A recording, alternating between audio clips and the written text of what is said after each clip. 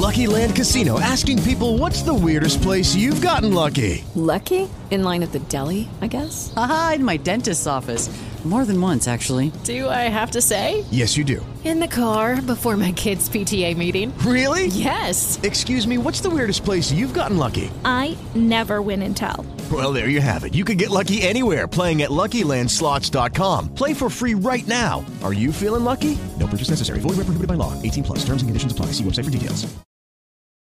The following podcast is a W2M Network original production. Visit W2Mnet.com for all of our other great podcasts, plus news, reviews, articles, and opinions from the worlds of wrestling, video games, football, and entertainment. Black babies.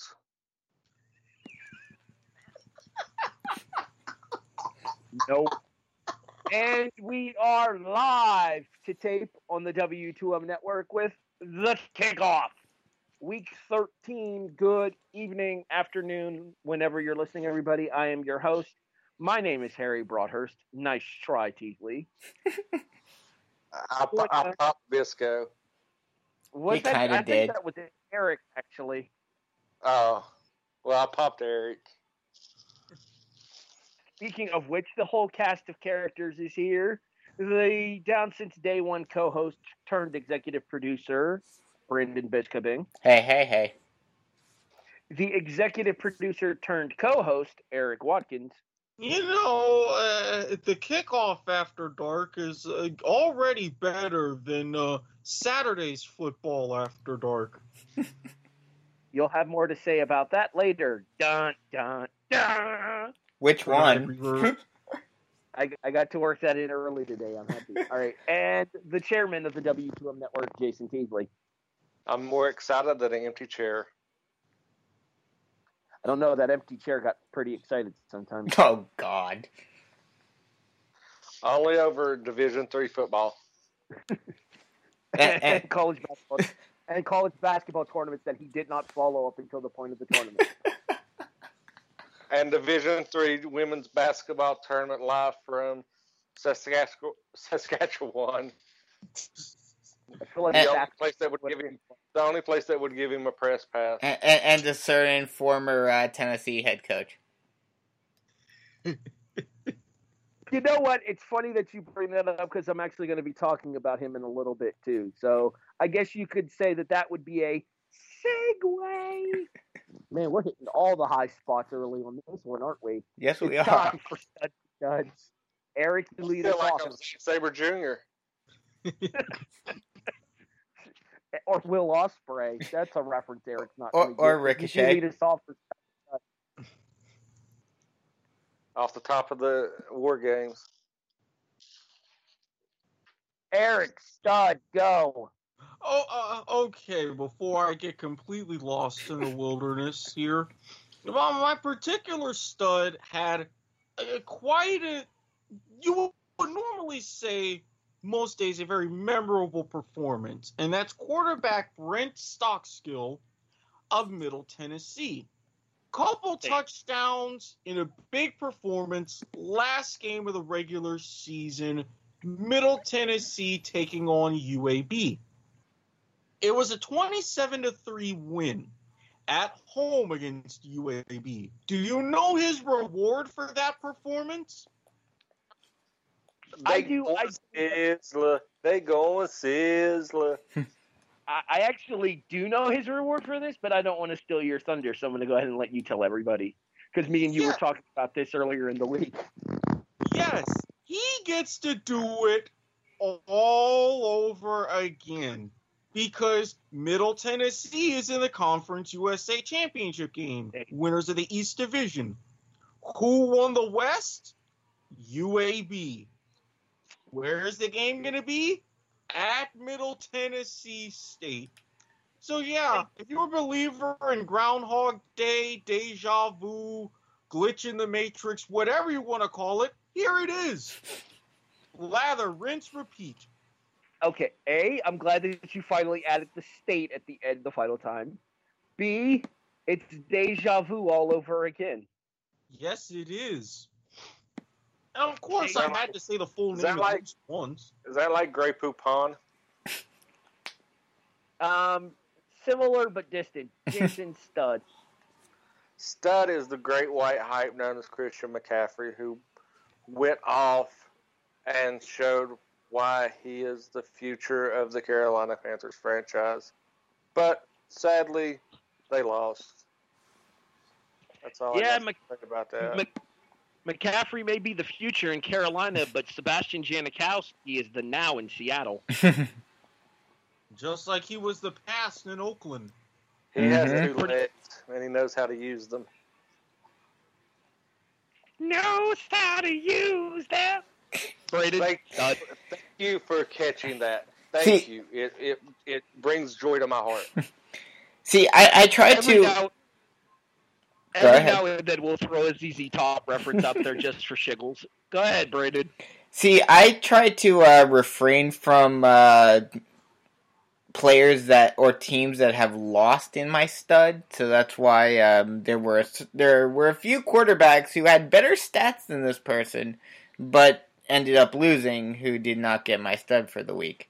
But my stud is Kirk Cousins, who this time they did not tie the Packers. They got a pretty, well, not completely definitive win, but a decent win, 24-17, and he proceeded to throw 342 yards and 3 touchdowns in that win. Well, to Kirk Cousins' credit, he actually moved Minnesota up from the 6 to the 5 seed in the NFC in the playoffs as well. And got them closer to solidifying a playoff spot. They have that edge with the tie now because they're, 6-4-1? Yes.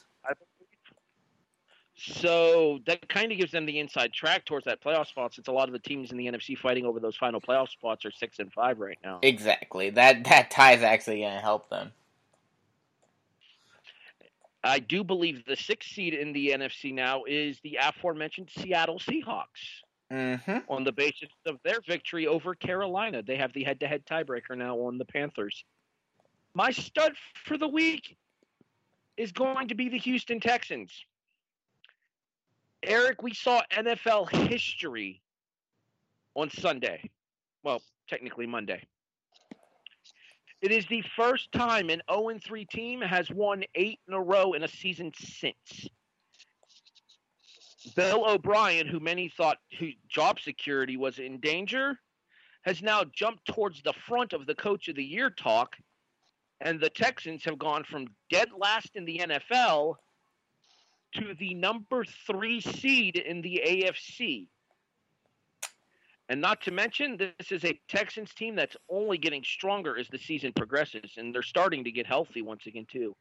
An honorable mention, stud, to Demarius Randall. We will talk about why in just a little bit.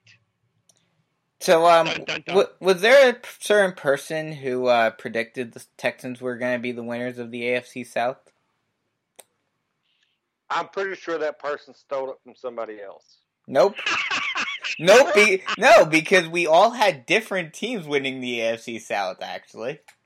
I didn't say you stole it. Eric. I'm not saying you stole it from us. I'm just saying, since you stole it from somebody. We know you, Bisco. We know your team. You stole it from somebody. And let me just say, first of all, whoever picked Jacksonville to win it, that shows you should have listened to me when I said I don't have faith in this team whatsoever. Not to mention, yeah, that was me. There's a certain team in Indianapolis that they might not win the division with how hot the Texans are, but they've got some big battles coming up. Mm-hmm. One of which is coming up in, I think, 2 weeks. I do believe the next Houston-Indianapolis game is. All right, let's get back to the other side of things here. Let's move over to Duds, Eric. You know, there was a game that I was really looking forward to on Saturday. It was right at noon. I wasn't going to be hungover, so it was a perfect time for me to watch. Just get rid of my frustrations and everything that would have happened that Friday night. That game happened. I was even more frustrated. To the Michigan defense, I get that Ohio State is a little bit dynamic on offense. I understand that, but how in seven hells do you, even on the road, give up 62 to them? This was a team that got blown out by Purdue. This was a team that Maryland took to the wire. You couldn't have done better than 62? Yeah, Michigan defense, all of y'all are my duds. A Maryland team who got absolutely shell-shocked by Penn State this past Saturday. 62. Well, they got ramrodded against Ohio State, but we won't talk about that anymore. We've covered that in a previous show. If you'd like to listen to that show, please go to our archives on W2M Network. Available on Stitcher, Spreaker, Podbean, CastBox, iTunes, iHeartRadio. Hey, Brandon, guess what? Spotify is here.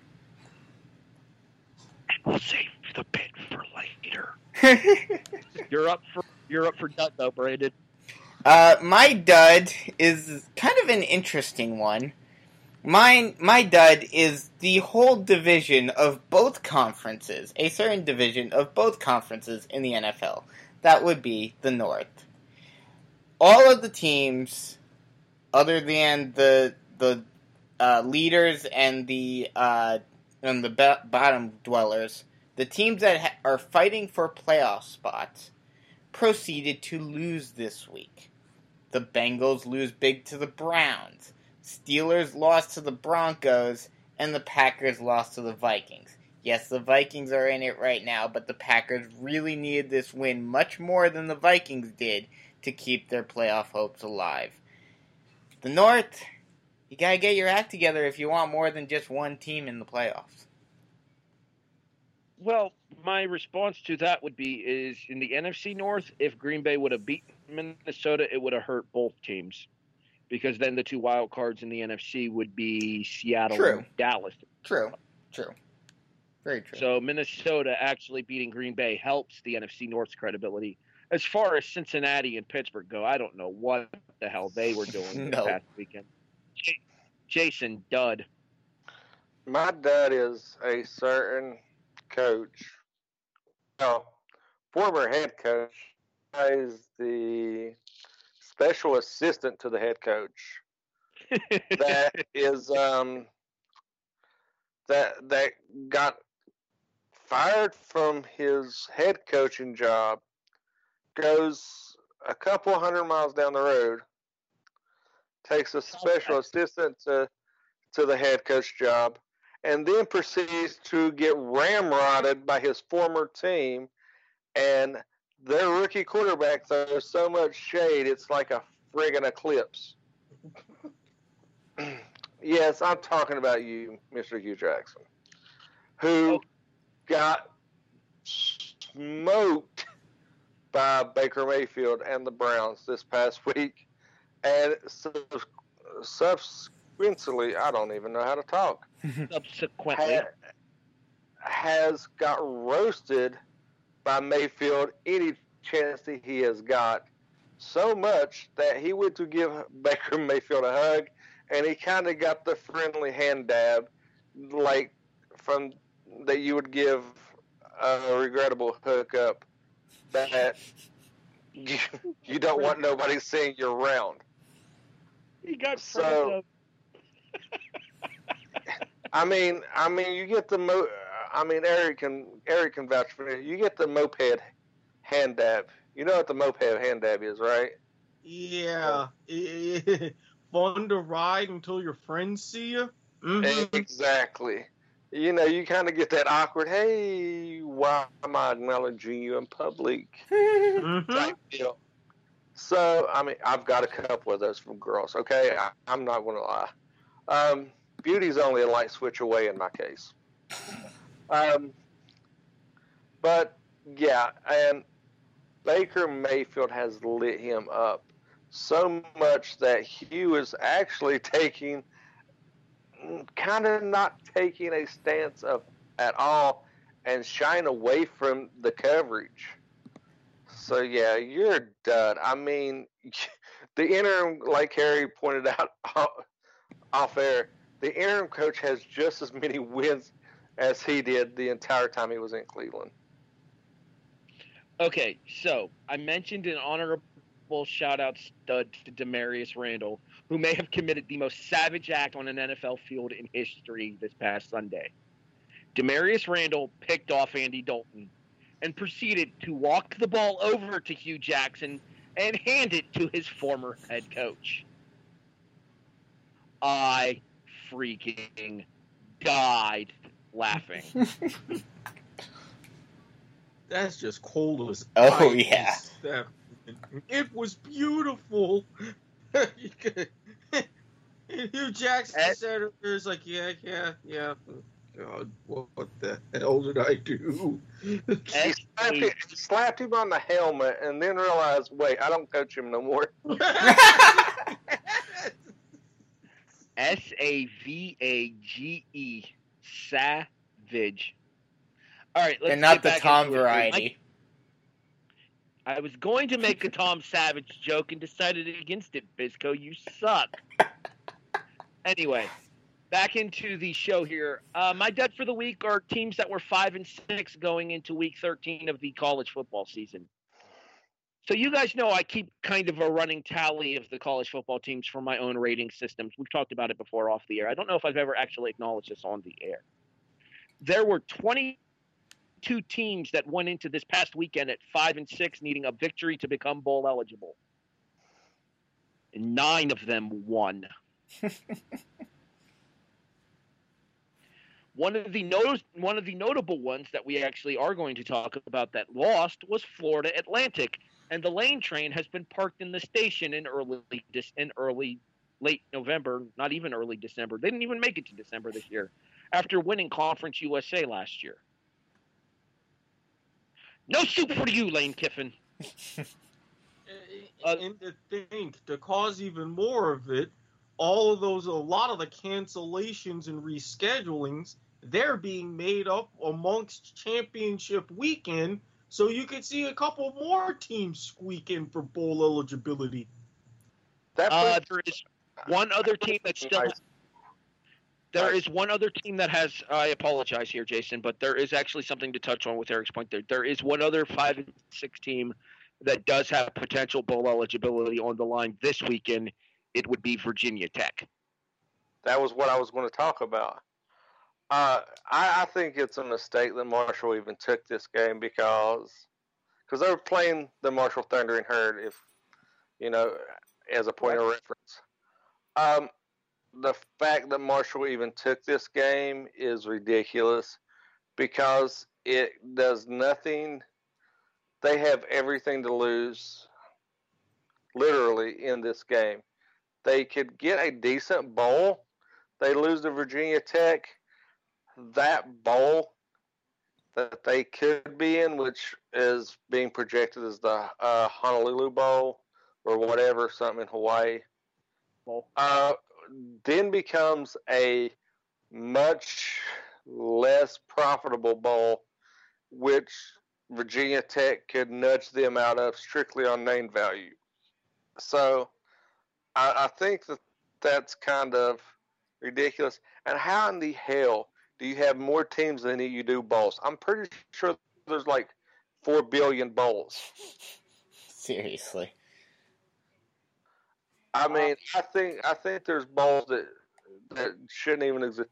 I think we sponsor a bowl. I don't know. I've got to check with Sean, but I'm pretty sure that there's a W2M bowl somewhere.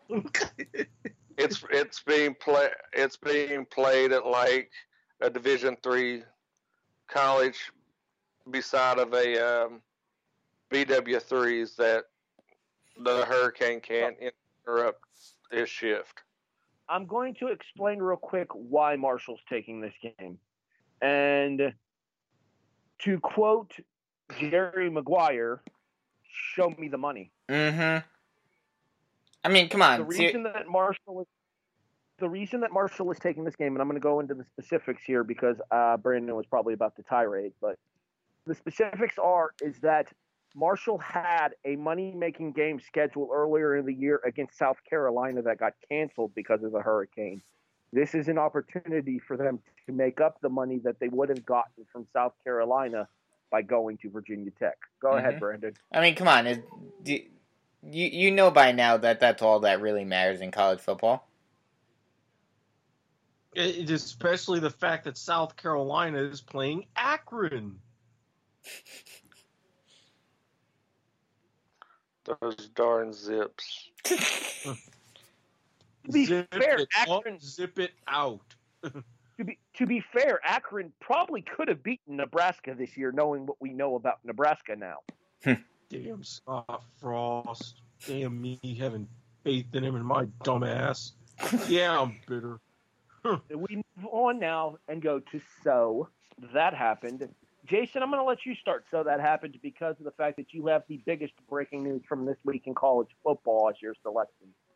Wow, did you really have to phrase it like that as breaking news? Okay, that might have been a choice of words. Well,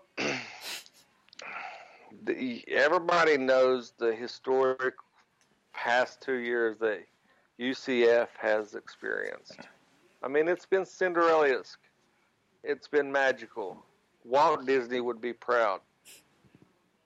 And then life sets in, and their starting quarterback, Mackenzie Milton, had one of the most disgusting, stomach-turning breaks that I've ever seen. I mean, I would definitely put it up there with the Theismann break that we talked about last year. Last show. Yeah, it was last show. But I mean, this break, everybody's already been talking. His career's over.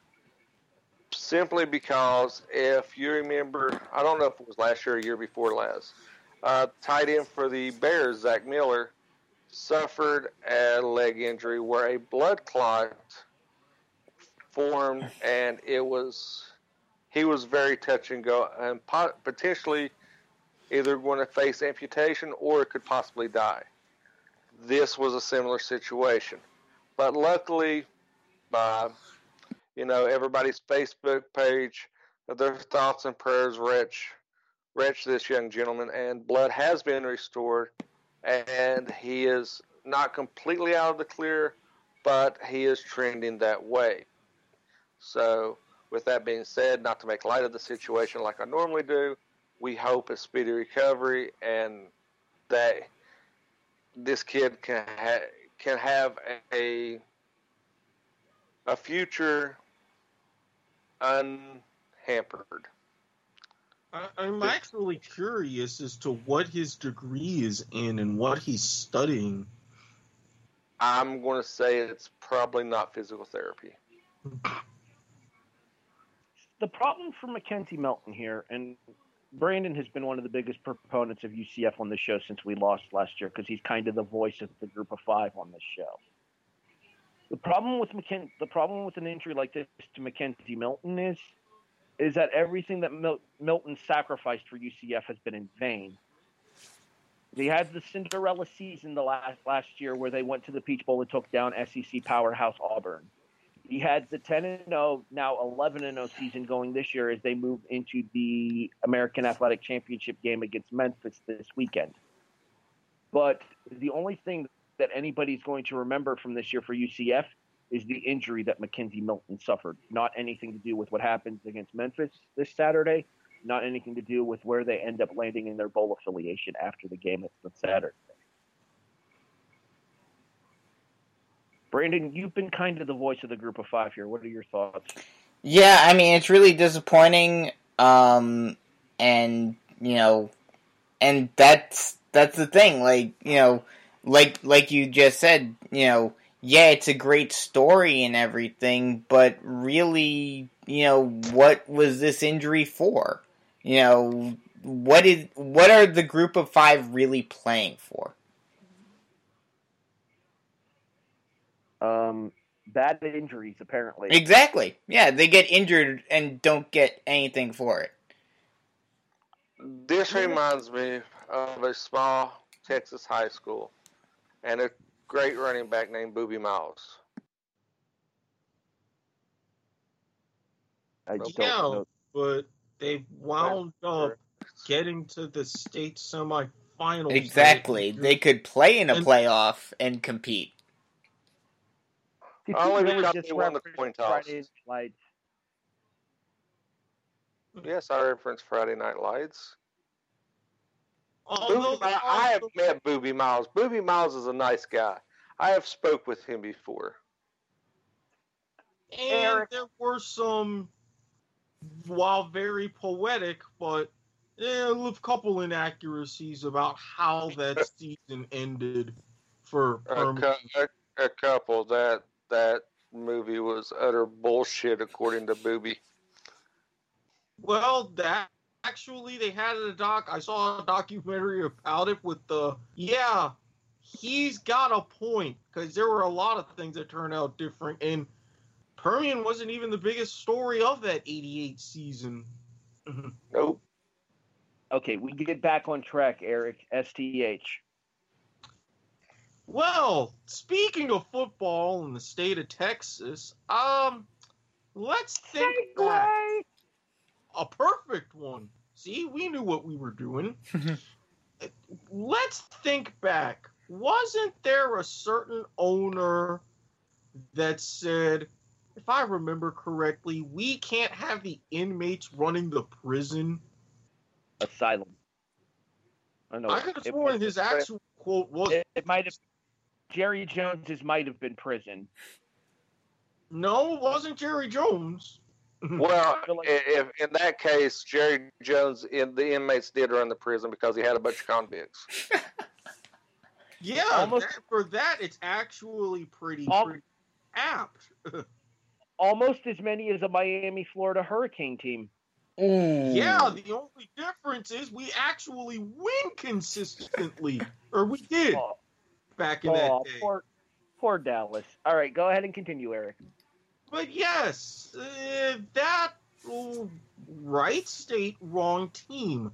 Those words were uttered and subsequently apologized for by one Houston Texans owner, Bob McNair.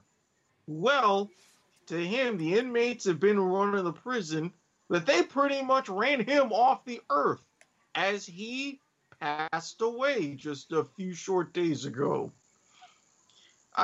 Normally, in this case, I would say you did great for the franchise. You brought an expansion team to decent heights in the NFL, but I'd say rest in peace, but I'm just like, okay, team's better off without you? Okay, A, ow. B, ow. C, I think that was a racial charge comment, and I feel threatened and offended by it. I need my safe space. I need my safe space. I want to be over here coloring pictures of kittens. all y'all millennial snowflakes mad as hell. Goddamn You right. hate me because I'm black. All right, getting back on topic here. Brandon, so that happened. Yeah, so I'm going to go with a much more lighthearted story. Did Disco just drop a remix? What? Like your mic cracked. Oh, lovely. Well, I don't... No. Go ahead. Well, I'm bringing this back into the more lighthearted category. Do you guys know what the this week was the anniversary of? Well, you already told us in the group. I know that. Really fair enough. I will steal your thunder here. Go ahead, because you probably do it better than I do. Playoffs? Talking about playoffs? Yes, this is the week, or this past week was the week of the infamous Jim Mora. Playoffs? We talking about playoffs? And CBS ran a great little video and interview with him about it, which apparently it was the first time he ever saw it. He never watched it back, and it was quite entertaining. But that is one of the best. Is that the best all-time comedy and just crazy interview spot of all time, or would you guys put something else up there? I would put something else above it slightly just because of the tone deafness with which it was stated. Allen Iverson's We Talking About Practice. I was going to mention that one too. That's the other one that I would put up there. It's on the Mount Rushmore. There's Mora, Iverson, T.O. You play to win the game, and you can't forget Dennis Green's "We are who we thought they are, who we thought they were." Oh yes, I forgot about that one. And we let him off the hook. I forgot about that one. Another one that I would put up there as an honorable mention is T.O. He's my quarterback. That's my quarterback.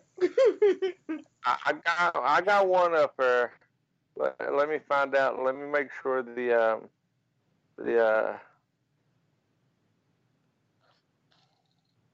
Okay, while Jason's searching for whatever it is that Jason's searching for, I'll go ahead and get into my so that happened. What about the rant of that the Texas Tech quarter? Oh, I'm a man. I'm 40. That was Oklahoma State. But that was Mike Gundy. Yes. That was Mike. 40. I'm 40. I'm a man. I'm a man. I'm 40. That is another one that I would put on the Rushmore. All right, Eric. So you know how we're always encouraging us to talk about things other than the NFL and college football here on the Kickoff? Uh-huh. Because you constantly try to drag CFL discussion on air. Well, I'm going to say constantly. It's just, the past couple of weeks, there's been entertainment and then subsequent disappointment that makes me want to punch things and wish bad things on people. No, I'm still not bitter. Wait, what? Greetings and salutations from the Kickoff to Bo Levi Mitchell. Anyway. Greetings and salutations, my black ass. You come down here to Jacksonville and you suffer. You really see how it is, damn it. You couldn't win you, now could you? That's the first time Eric's got me to pop like that. Oh, God, that was great. Let's talk the Alliance of American Football, shall we, Mr. Watkins? Ooh, we going to mention the head ball coach in the Orlando Apollos? We're going to mention the actual first ever quarterback draft that they just held on CBS Sports Network last night. Damn it, I actually meant to DVR that. And there were some very interesting names selected in this quarterback draft. Shall I run down some of them for you? I know Aaron Murray was one of them. Aaron Murray of Georgia to the Atlanta Legends. The Memphis Express took 3 different quarterbacks we've talked about on this show before. Christian Hackenberg from Penn State, Brandon Silvers from Troy, and Zach Mettenberger from LSU. I knew Mettenberger was one of their early favorites because of those ties. A couple of other names that I think are interesting to point out here, one of which Eric is probably about to kill me for, is Scott Tolzien of Wisconsin. I can't entirely get mad at him, though, because he did lead a tie. Yeah, he did lead a tie in the NFL, so I'm not terribly mad. Logan Woodside, who played at Toledo, and Austin Appleby, who played at Purdue. There are some other people who were selected in this draft. I'm actually looking over the full list in front of me. If you guys want me to, I can send it to you. In addition, I will send it to you, Brandon, so that way you can include it as part of the episode description for people to go check out. But there are some definite names that fans of college football will recognize from their days in college football, even if it didn't necessarily translate to success in the NFL. 2 other names that I find interesting here are Matt Sims of Tennessee. Yes, that Matt Sims. And Trevor Knight, who played at Texas A&M. So, there's some higher level college football talent here who just for one reason or another didn't pan out in the NFL.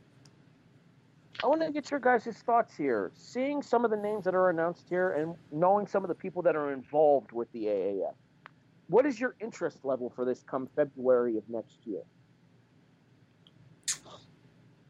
Me personally, I'm extremely interested. I am openly trying to make inroads because there's a team in Orlando, seeing if I can wedge myself into broadcasting in some form.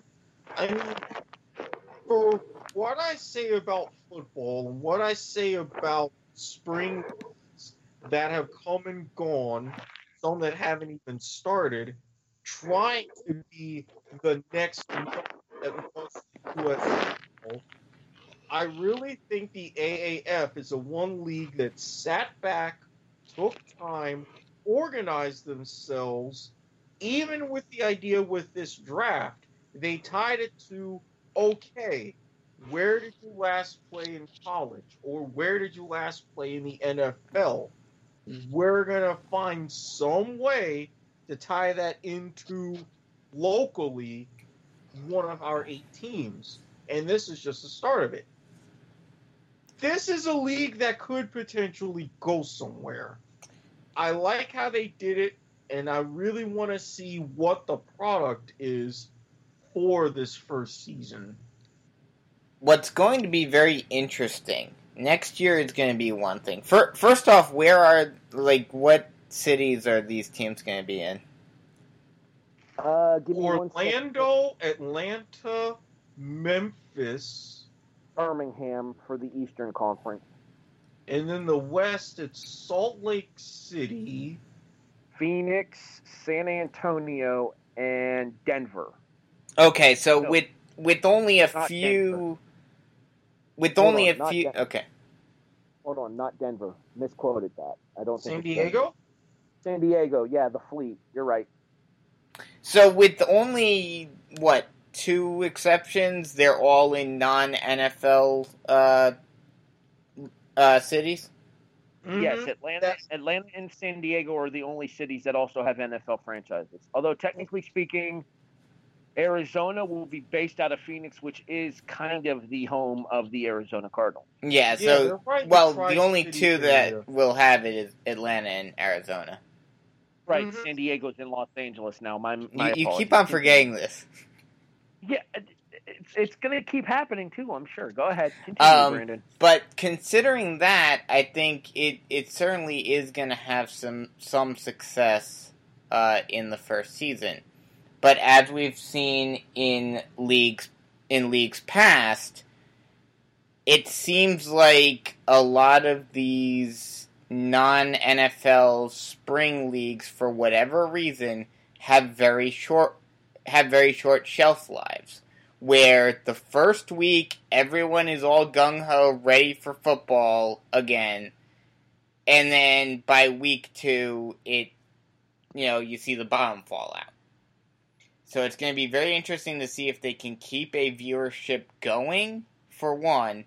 And also, on top of that, that's in the first season. If they can continue and they get into a second season, how will they stack up having to go head-to-head against another, I would dare say, more established league coming back? They're actually making an announcement about their first 8 teams within the next week. The first one has been announced, actually. The first franchise for the new XFL will be in St. Louis. Jason, your thoughts on the AAF and the XFL here, and kind of, once again, a excursion into non-NFL professional football here in North America. They didn't include the Hoot Owl, so fuck them. Okay, then. Look, if I'm not mad about them not taking the buckets, surely you can put this behind you. Well, I'm just saying that the Hoot Owls and the buckets may end up in the XFL. I'm just saying. It could happen. Yeah. I'm in negotiation with Vince McMahon now to sell my stock in the Hoot Owls franchise. And as a matter of fact, KFC has worked with the WWE before, so the Kentucky Buckets being a real thing in the XFL would not surprise me at all. Sponsorship deal is right in front of them. You even got what the jerseys could look like thanks to the commercial. I mean, really, Vince, everything is on a platter for you. All right, wait, let me point out something. You know, this is going to sound really bad, but I just realized something. A very stereotypical thing. Eric, why is your favorite team the Kentucky Buckets from KFC? Look, in the words of Dave Chappelle, I don't eat fried chicken because I'm black. I eat fried chicken because it's delicious. I'm just saying that once and for all. Yes, just because I happen to have a keen nose and can identify where it came from just on skull alone is entirely irrelevant to this conversation. Now, I have a feeling that you're also sponsored by Purple Drink and like some produce stand off of Route 4. Jason, all due respect. First of all, we have to have a nice local produce stand in town. They don't know of me just yet because I don't go in there much, but I can be in talks with them. Second of all, even Purple Drink would come second to the fine people at mybookie.ag. Yes, I don't care that they haven't returned my tweets yet. Damn it, I'm still a good customer, and I will still say you use promo code PAT to get a 50% deposit bonus on your first deposit. Limited time only. Let me just say one thing about the AAF before we move on, and all leagues. Knows we need to move on. Moving, all non-NFL leagues moving forward. The big key is the drop in talent. Can they have competitive and good football to keep fans interested? Well, based on the list of names that you see here, there are a lot of names that stand out here. There's actually even a former Miami of Florida Hurricane on this list here, Eric. One Stephen Morris. Okay, I guess Stephen Morris and talented are mutually indisclusive.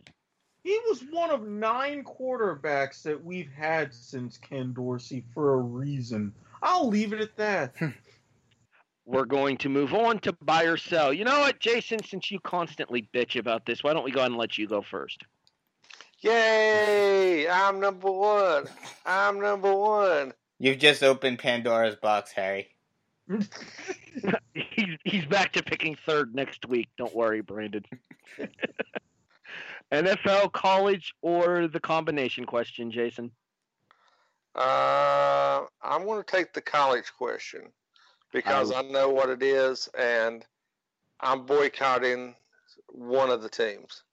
I was worried that you might for that very reason. Buy or sell, regardless of what happens, if both teams win their conference championship games, Oklahoma goes to the college football playoff over Ohio State. I'm buying that twice on Sunday with a coupon because they have the better strength of schedule. They have the better quality of wins. And honestly, I think they're the better team. I think the Michigan game with Ohio State wasn't talent. It was more rivalry, like we talked about earlier. I said you can never count a rivalry game out of anything. Ohio State proved that because they was them and Michigan. Michigan was favored. Ohio State kind of said, we're going to erase that. So I'm going to buy. I think Oklahoma goes, and actually, if Oklahoma goes and they get matched up against Bama, I think they give Bama everything they ask for because Bama will not be used to that style of Big 12 offense.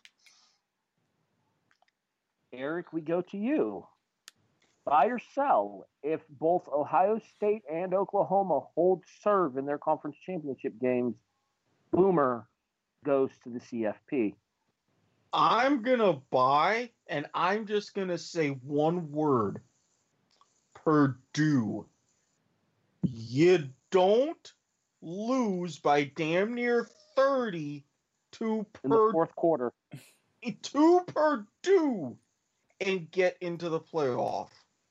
Now, you can say what you want about the Big 12, but for pretty much every game, some form or fashion, they haven't always been wins, but Oklahoma has stepped up.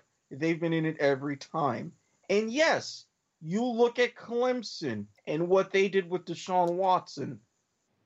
Nick Saban does not know how to crack the code of a quarterback like Kyle Murray. He doesn't. So if I'm looking at this, and I'm looking at it either as a fan or as a member of the committee, I want an interesting 1-4 matchup. I go with Oklahoma against Alabama.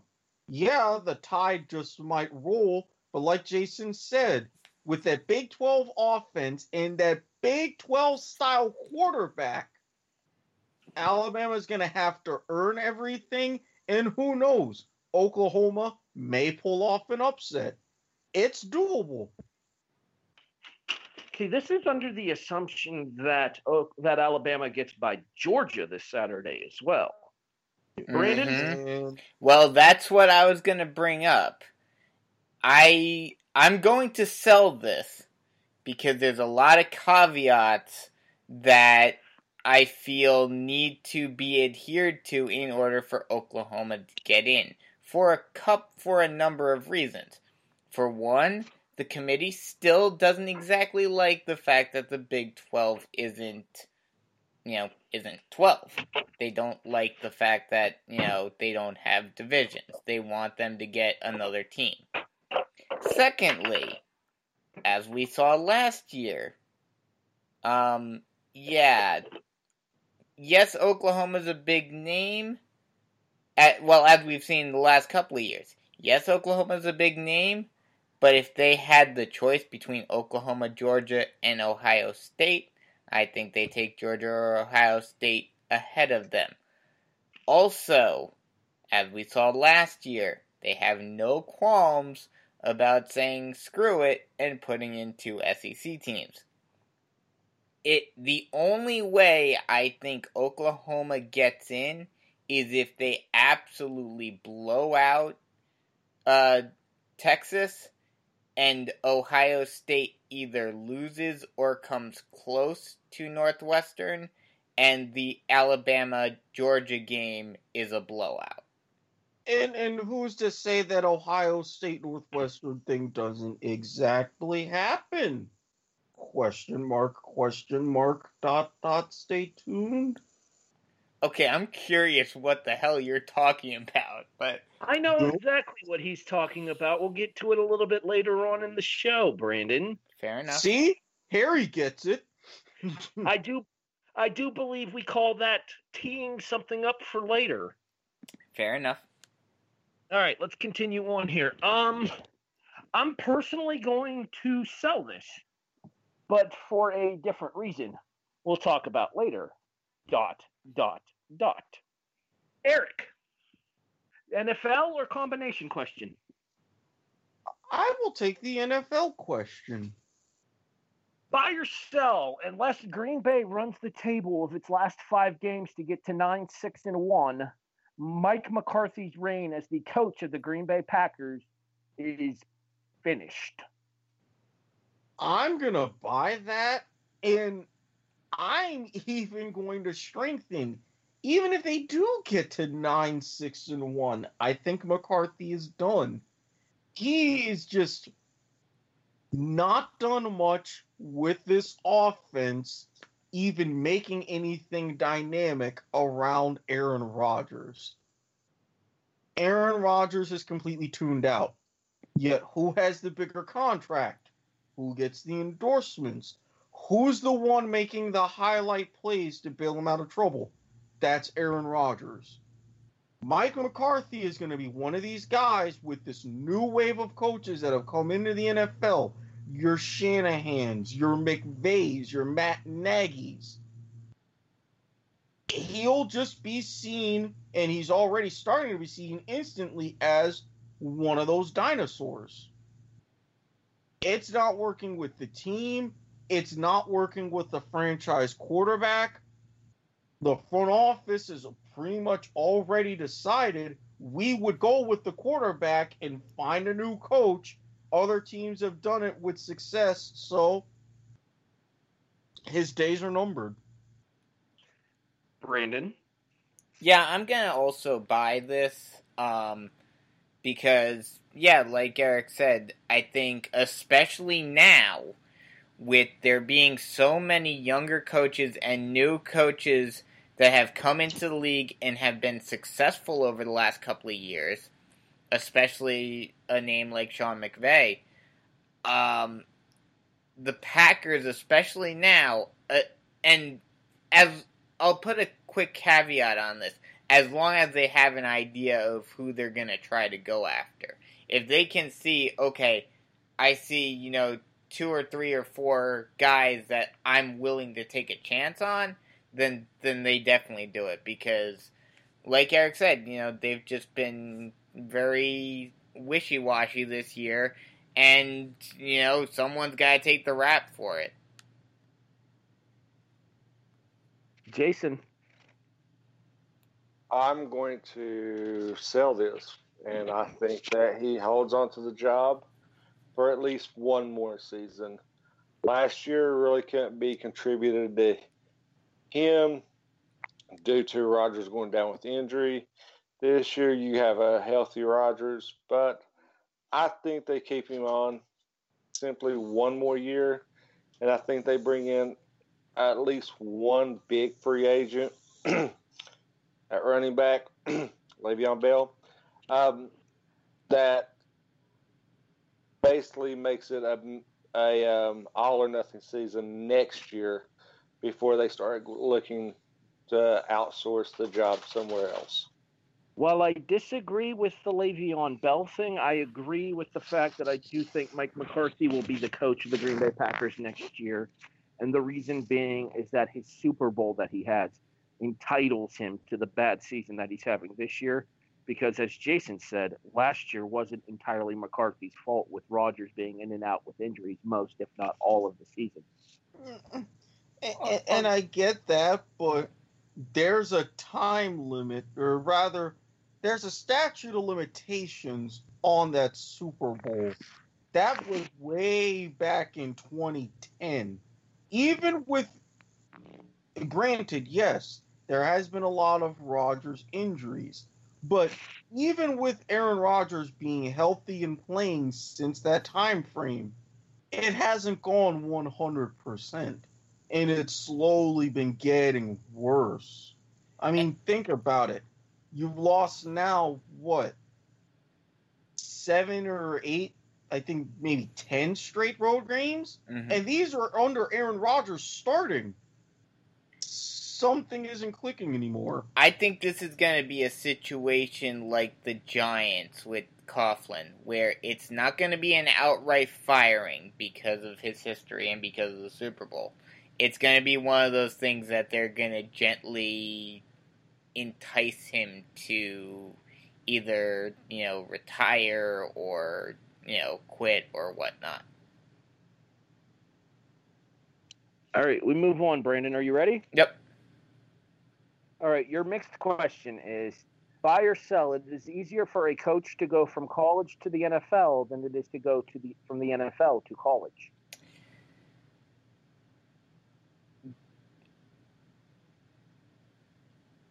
I can't really say one way or the other because it all depends upon the team. If you go from a mid-level, college team to a powerhouse or, high-end in terms of market NFL team, then it's much easier to go from college to the NFL. But if you pull a Nick Saban and go from, a mid-level NFL team to the top of the class in college where you can get every recruit on the planet, then of course it goes, it's easier to go from the NFL to college. So it all depends upon the team. Jason? I think it is harder to go from college to the NFL simply because in college you can slap kids around. In the NFL, they're men and you don't slap them around. So he sells the conversation here. Eric, you wrap us up for buy or sell? I'm actually going to buy. It is easier to go from a college to the NFL simply because while, yes, you're dealing with men, it's a lot easier. You don't have to go around on all the recruiting trips. You don't have to sit and wait, get the edge for this player, that player, this and that. You can be involved with the front office, but that's mostly their job to get you the team. You can sit back a bit until it's actually time to start coaching everybody up. And now we pour one out for the homers. Well, Jason, it all came crashing down in Morgantown this past Friday. I don't know what you speak of. There was no game. Don't know what you're talking about. I was at the Hoot Owls game, and I enjoyed myself thoroughly. Going to be one of those kind of episodes. Okay. But the Giants put on a good showing until Jake from State Farm kicked a field goal and beat us again for the second straight year in a row. Yeah, I mean, last year it was from 61 yards. At least this year it was a little bit closer. When you lose I still hope he gets herpes or a malignant blood clot in his penis, and he becomes a penis-loose NFL player that may take it in the ass. Hey, now, eunuchs can play in the NFL too.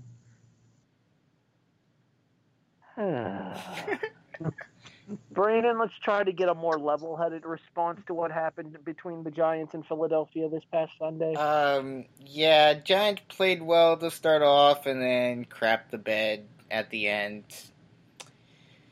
It's what the Eagles do, apparently, although this was not at the Meadowlands, so it was not another miracle at the Meadowlands. Thank God. It was, however, a loss. Now you guys move forward and play the Bears this week. Oh boy! And now all those last two wins just come back to hurt us even more. I have the margin of victory set at 20 for Chicago. I could see that. This is a motivated Bears team, and I would argue a disheartened Giants team. Jason, your thoughts? I'm going to go opposite. I'm going to pick the Giants by double digits because I think that they've got something to prove, and I just don't have a lot of faith in Trubisky.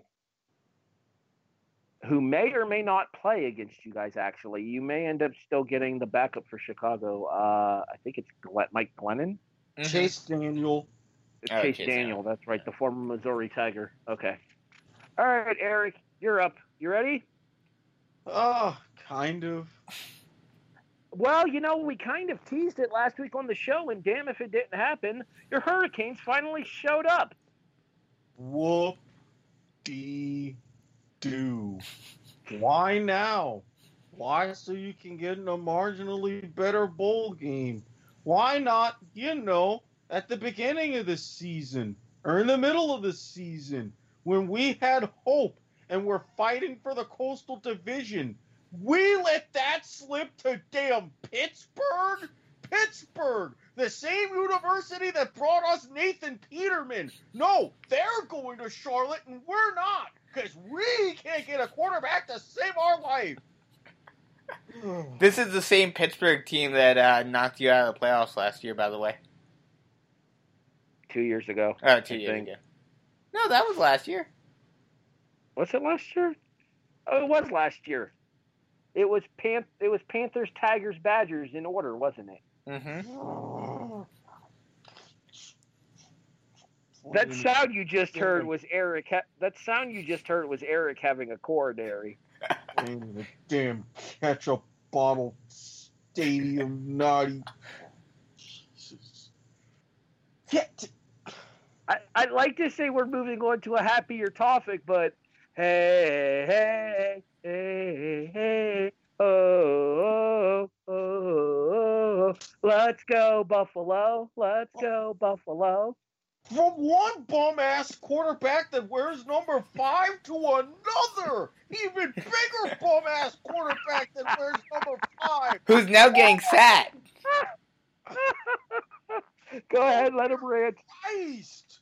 Just no. It was a whole bunch of no, and you didn't even do me the damn favor of hitting the under either. And then what's Leonard Fournette do? Right after we have some semblance of something to where we have our heads out of our ass, there's a gigantic fight that happens. Doesn't have to just be in the corner of the end zone. Oh, no, that's not enough. You got to go and try to settle shit in the tunnel, too. Now what happened? Oh, you don't have to go through the misery of next week's game because you're suspended. And now you forfeit the rest of your guaranteed money for your contract.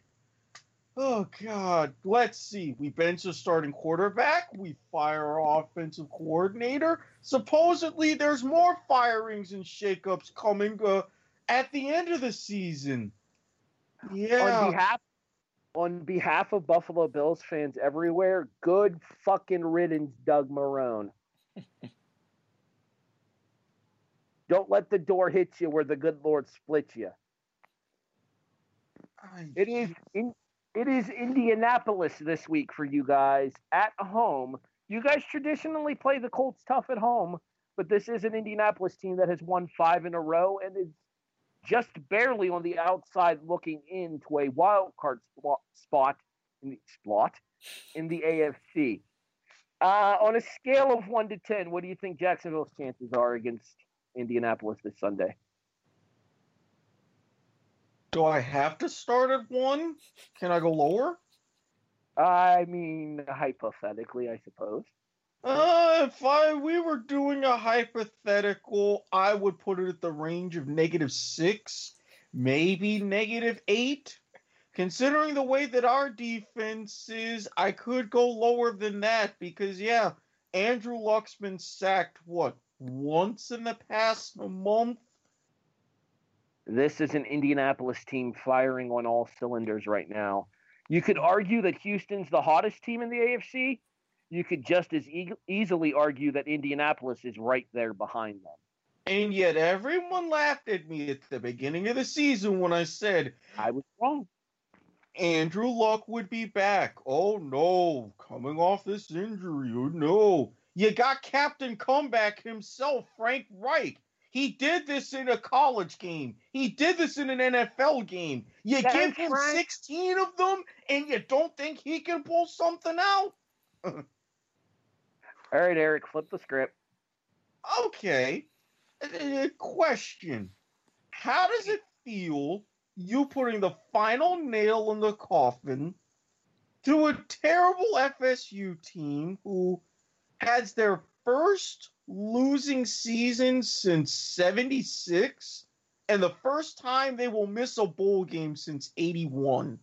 How do you feel knowing that you were that final catalyst for Florida? First time they missed a bowl game since Bobby Bowden's first season at Florida State. I want to take this opportunity to remind all those Florida State fans who were having fun at the Gators' expense a couple of years ago when we were 4-8. How does it feel?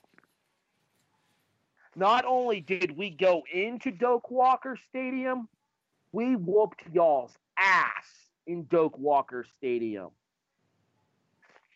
Now, here's the only thing that I actually do want to take time to talk about from this game here. And I want to give credit to our coach, Dan Mullen, for actually doing the classy thing and preventing Florida from doing what Florida State did in the swamp a couple of years ago. Do you remember the Florida State flag getting planted on the Gator, Eric?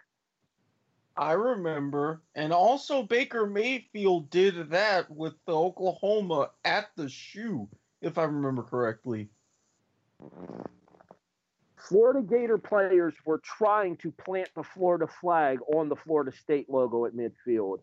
Dan Mullen cut off his post-game interview in order to stop his team from doing that. It was a class act by a class coach.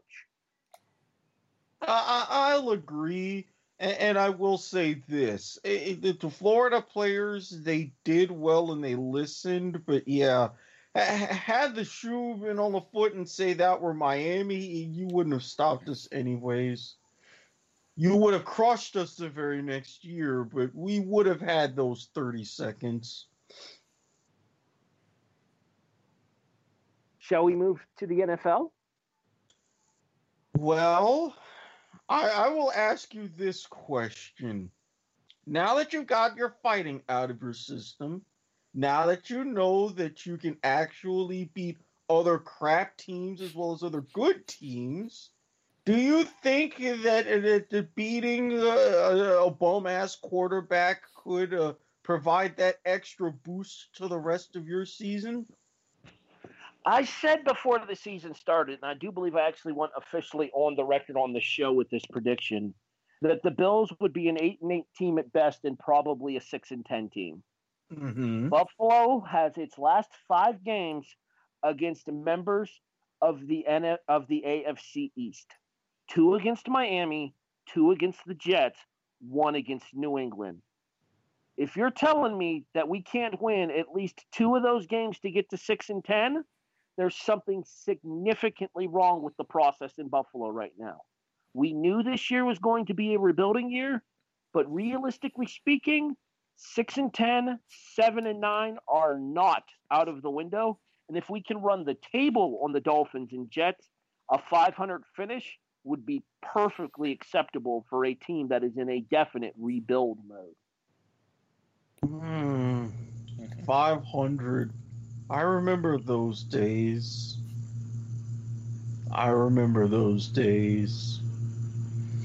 Eric? Get it together. See, I was a little bit torn in my get it together. I'm going to have explanations for both, but my main get it together is one that cut me a little bit closer to the quick and cost me $5. And I sat and watched a lot of this game. To my Ottawa Red Blacks, I still love you. Your stadium at TD Place is one of the 2 places on the planet I would want my ashes spread when I die. That does not change. However, I've noticed a trend the last couple of years. Why is it that outside of the province of Ontario, you cannot beat the Calgary Stampeders and Bo Levi Mitchell? When you're playing at home in Ottawa, you win, and a couple of times you've tied. When you were playing the Grey Cup in Toronto, you beat them handily. It was a great game. It even went to overtime, but you pulled it out. Here you are, Beast of the East, 11-7. They're right in your sights. You know how to do it. Yet, you crap the bed your first 3 series. Then when you get a touchdown right before the half to get within 3, you give up a return touchdown on the very next play. The coach, GM, everybody, you're awesome, but y'all really need to get it together. And with an honorable mention to Saturday Night Football, football after dark, UNLV with their biggest ever comeback, 23 points, or down 23 points to beat Nevada, Hawaii making me look good against San Diego State, LSU and Texas A&M, where another fight broke out, the highest scoring game in FBS history, 7 overtimes. A&M runs a school record, almost 110 plays. Why can't y'all have those games when more people can watch? All y'all need to get it together. I feel like we've had this conversation about Pac-12 football earlier in the season, that people are missing out on some really good games just because they start so damn late here on the East Coast. Yeah, well, the A&M LSU game, that just ended late after 5 hours? Yeah, that one started at 7 p.m. It Yeah. just ran until midnight. Yup. Hey, Brandon, Yeah. Get it together. So I actually have a repeat from last week because this team did not heed my warning. Wait. Stop. So you realize what this means, guys? He's stealing from himself. This team did not listen to me. They did not listen. So once again, Carolina Panthers, get it together. You had the Seahawks on the ropes, and you let them come back and win. And now you're squarely on the outside looking in for the NFC playoff race. Way to go. So what you're telling me is that Ron Rivera should be saying, they are who we thought they were! Pretty much, yeah. We let them off the hook! Bisco just pulled a Bisco on Bisco. I don't think I can handle this sober. Hashtag Brandon's gonna Brandon. Jason, get it together.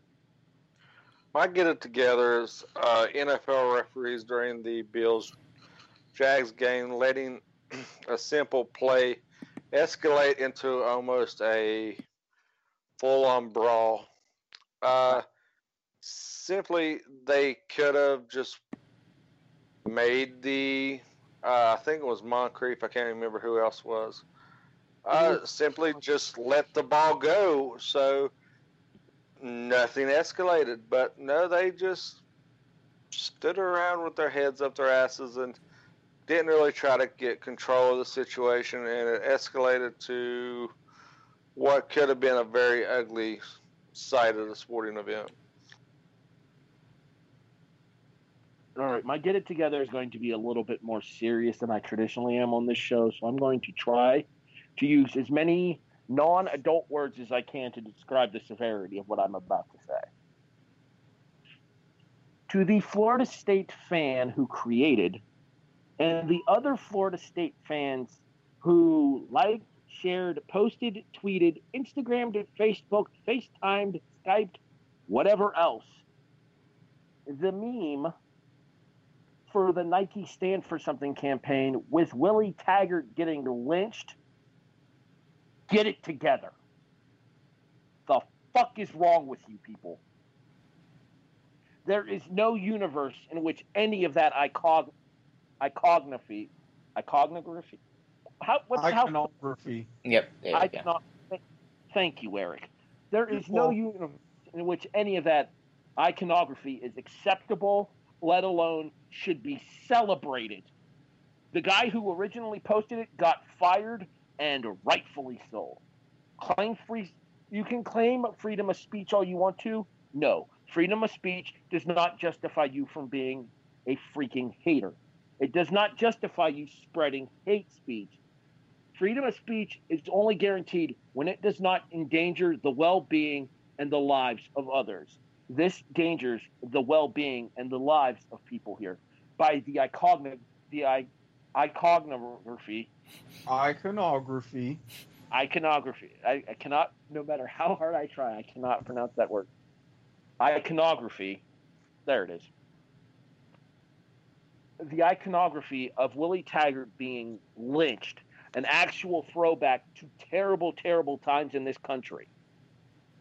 Florida State fan who created, and other Florida State fans who shared and or appreciated that post.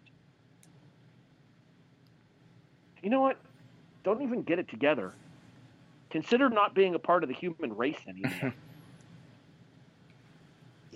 All I gotta say is this, and yes, I am saying that even with the tragedy that happened several months ago in dealing with a hurricane, but there's still parts of the Panhandle, they feel like that.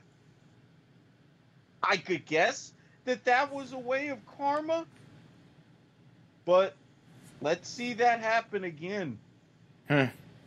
Don't usually do this from a serious perspective. We've done this from a joking perspective, but I actually do want to do this from a serious perspective here. Eric, as a black man, what are your thoughts on something like this going viral? Given the views of the people, not directly in the city of Tallahassee, it's a great college town. Mayor Andrew Gillum very hard-fought campaign for governor. Great man, great politics, aside from everything. But those areas around Tallahassee and that panhandle, this is still very sadly prevalent. Given these kinds of pictures, given the kind of speech you have, even from major political representatives. Yes, Cindy Hyde-Smith, I am talking to you. I'm going to be nice, and I'm really not going to go point of viewer style on you. Not tonight. But that will be coming. It gets to the point to where I can only say this is wrong or this is deplorable, but so much. Maybe it's because I've seen society now with the various protests, with all these things going on, with the division, with things going in some places subtly, but in some places speeding back towards the days of Jim Crow. I honestly wonder what even to think. Whenever I thought that we had come so far as a people, as our part of the human race, I'm bitch smacked in the face knowing that we haven't. And I wake up every day wondering if we really ever will. Mm-hmm. Because unfortunately, people come and go. Time marches forward. But you can never kill an idea. That is both beautiful and terrifying. I am going to close this discussion with a simple phrase I have heard many times before. I don't care if you're white, black, brown, red, green, or otherwise. There is one word that describes all of us, and it is the word that we need to take most importantly. Human. Act like it. Mm-hmm. Well said. Let's move on to a little bit more silliness this show is known for. Let's get to, are you serious?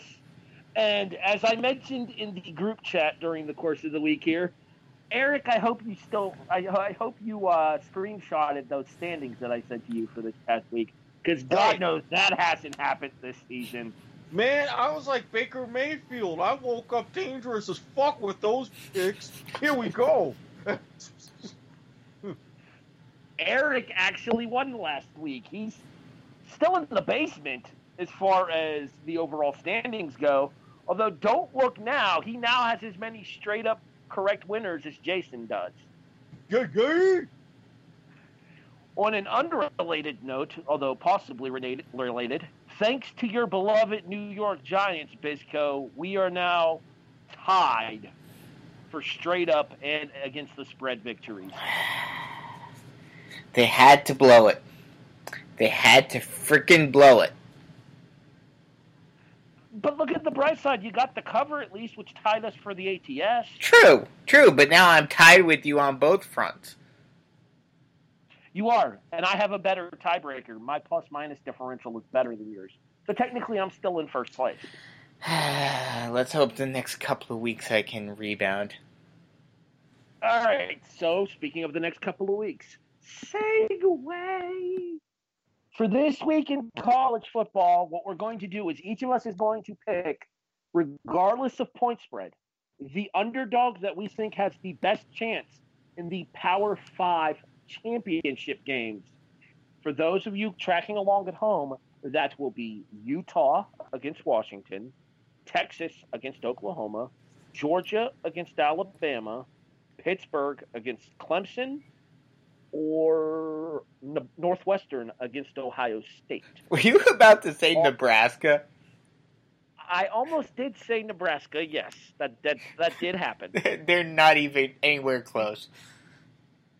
The NFL, are you serious, will still be the 5-point plus underdog that we have the most faith in. Starting next week, we will predict the Army-Navy game but we return to our format from last year of both an upset and our lead pipe lock. The +5 or more team that we think will cover, the +5 or more team that we guarantee will win and cover. That comes next week. For this week, though, college football is still around, and it is championship weekend here, going towards the CFP. Brandon, you kick us off. Which team do you think has the best chance to pull an upset in their respective college championship game? I was tempted to go with Georgia, but I think, Harry, you're going to like this one because he was your coach of the year. I'm going with the Wildcats over the Buckeyes.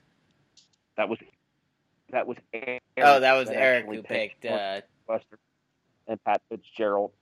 I agreed with you. I picked right. Brian Kelly. Then Eric. There you go, Eric. Oh, that... I'm going to say this now. If they at least make this respectable, Clayton Thorson, Pat Fitzgerald, and everybody from Evanston, Illinois, I want you to hear this. If you can give that small, fake heart attack having, wife-beaten hired Urban Meyer a game and hand them an L, you will permanently be, in my eyes, a football school. That's all you have to do. That's it. Ironically enough, Eric, you kind of teased this earlier in the show, and now's your time to deliver it. I think Brandon may have just stole your thunder, though.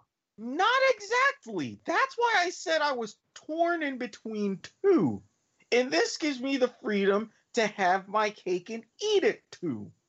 Because while I'm at my holiday party with my +1, hopefully setting up some later shenanigans, maybe see if I can break out the video camera again.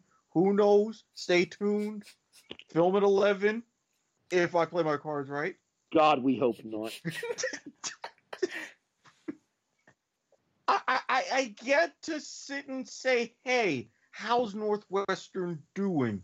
Are they putting together that humiliation to Ohio State like they have the rest of the Big Ten? And for my pick, I get to go farther west to the land of tech, Santa Clara, where wow, I was a little bit disappointed that State and my favorite Pirate couldn't take the Apple Cup, but Utah has been subtly posing a threat, and I've seen them play a couple of games. They've got a damn good squad.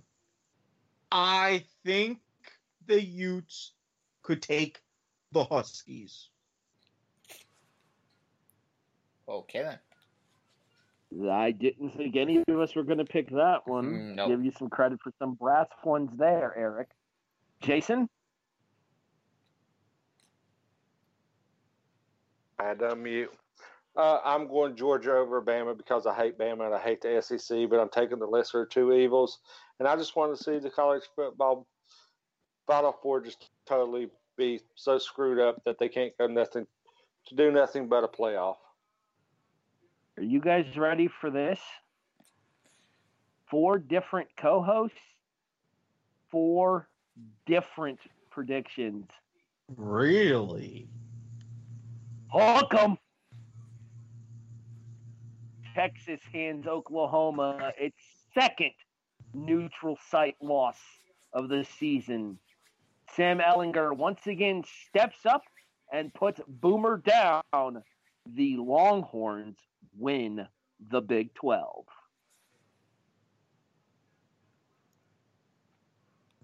Okay. I could actually, there's a part of me that could see that one. I'm just worried. That happen. Go ahead, Eric. Go ahead, Mitchell. Yeah. I'm just worried that because of them getting throttled in their last matchup, that the Sooners will be ready for the Longhorns this time.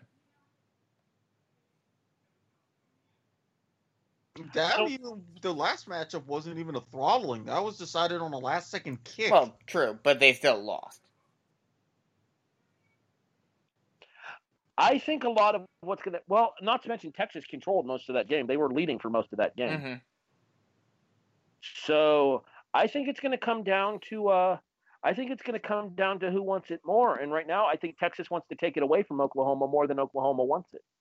And then we kind of talked about this, and I teased this while we were having this conversation in the group chat before the show tonight. Their quarterback isn't even committed to play football next year. Their quarterback, Kyler Murray, is leaving the Oklahoma organization in order to go become a professional baseball player with the Oakland Athletics. His heart is not into football. Sam Ehlinger, he wants it, and he proved it in Red River. Red River Part 2, I have no doubt that he'll prove it a second time. I'm just wondering why anyone would voluntarily want to play 80 games in a year in a stadium that's known for sewage backups. Well, they'll be... aren't they building a new stadium in, like, San Jose?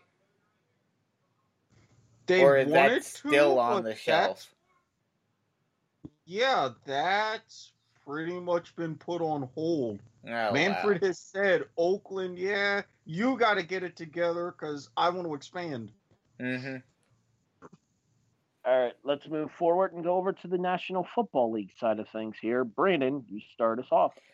I was torn between two. I was hoping to go later to see if anyone would steal one of my picks so I could use the other one. Really? You're going to yell about people stealing your stuff? Really? No. I was going to use it as a way to decide which one I wanted to take. But I guess since I'm going first, I will take the Redskins over the Eagles. I looked at that one, but decided I liked a different one more. Eric, you're up.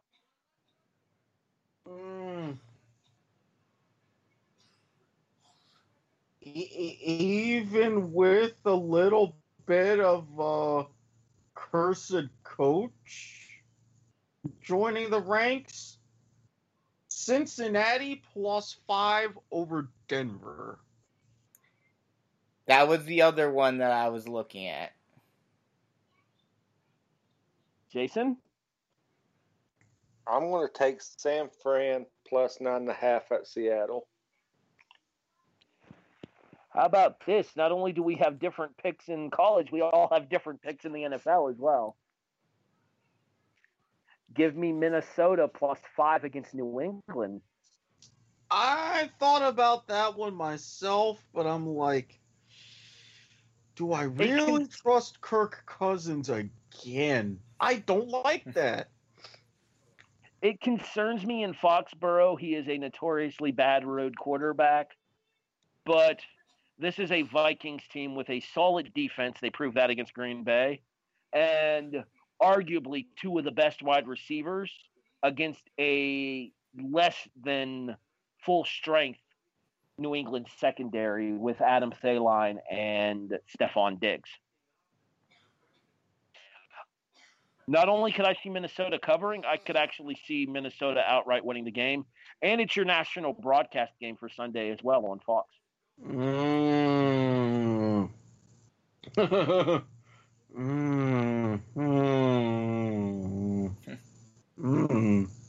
I don't like that. Although, thanks to Brandon, now we're not going to know the results of Are You Serious until Tuesday because he had to go and pick Monday Night Football. Thanks, Bisco. You're welcome. Grumble, sarcasm, grumble. Hey, this is just Brandon gonna Brandon again. He finds ways. You know what you should find a way to do? Listen to us next week here on the Kickoff. Let's get some plugs in before we get out of here. Eric, go ahead. At Squid Sportshead on Twitter. If you're nice, I will find a way to get you access to my dark Twitter. I can keep you posted on my different shenanigans going on the weekend. And if a certain kind of fearless leader would actually come back, that way we could That way we could do shows like football to the max and soccer to the max again. Just saying. Jason, where can they find you on Twitter? I'm not on Twitter. You are too. Yeah, but I don't like everybody out there enough to tell them my damn Twitter handle. I don't like anybody. Just on all of them. That's why you do what I do, and you have 2 Twitter handles. I can't keep up with one, much less 2. That's probably fair, actually. But if you want to find me on Twitter, it is at turkeyglue822. You got to figure out how to spell it if you're that skilled. Brandon, have you talked to Cedric about the Raw review? Not yet. I'll message him sometime this week. At least try to get the shows back going on the road to the Royal Rumble if we're going to do anything for WrestleMania or whatever. Yes. In addition, Brandon and I have something planned for you guys coming soon to the W2M Network as well once the Kickoff is out of season. That will be How the War Was Won. A look back at Raw versus Nitro from 1995 until WCW's closing in March of 2001. We open with the first pay-per-views of that time frame. WWF's SummerSlam.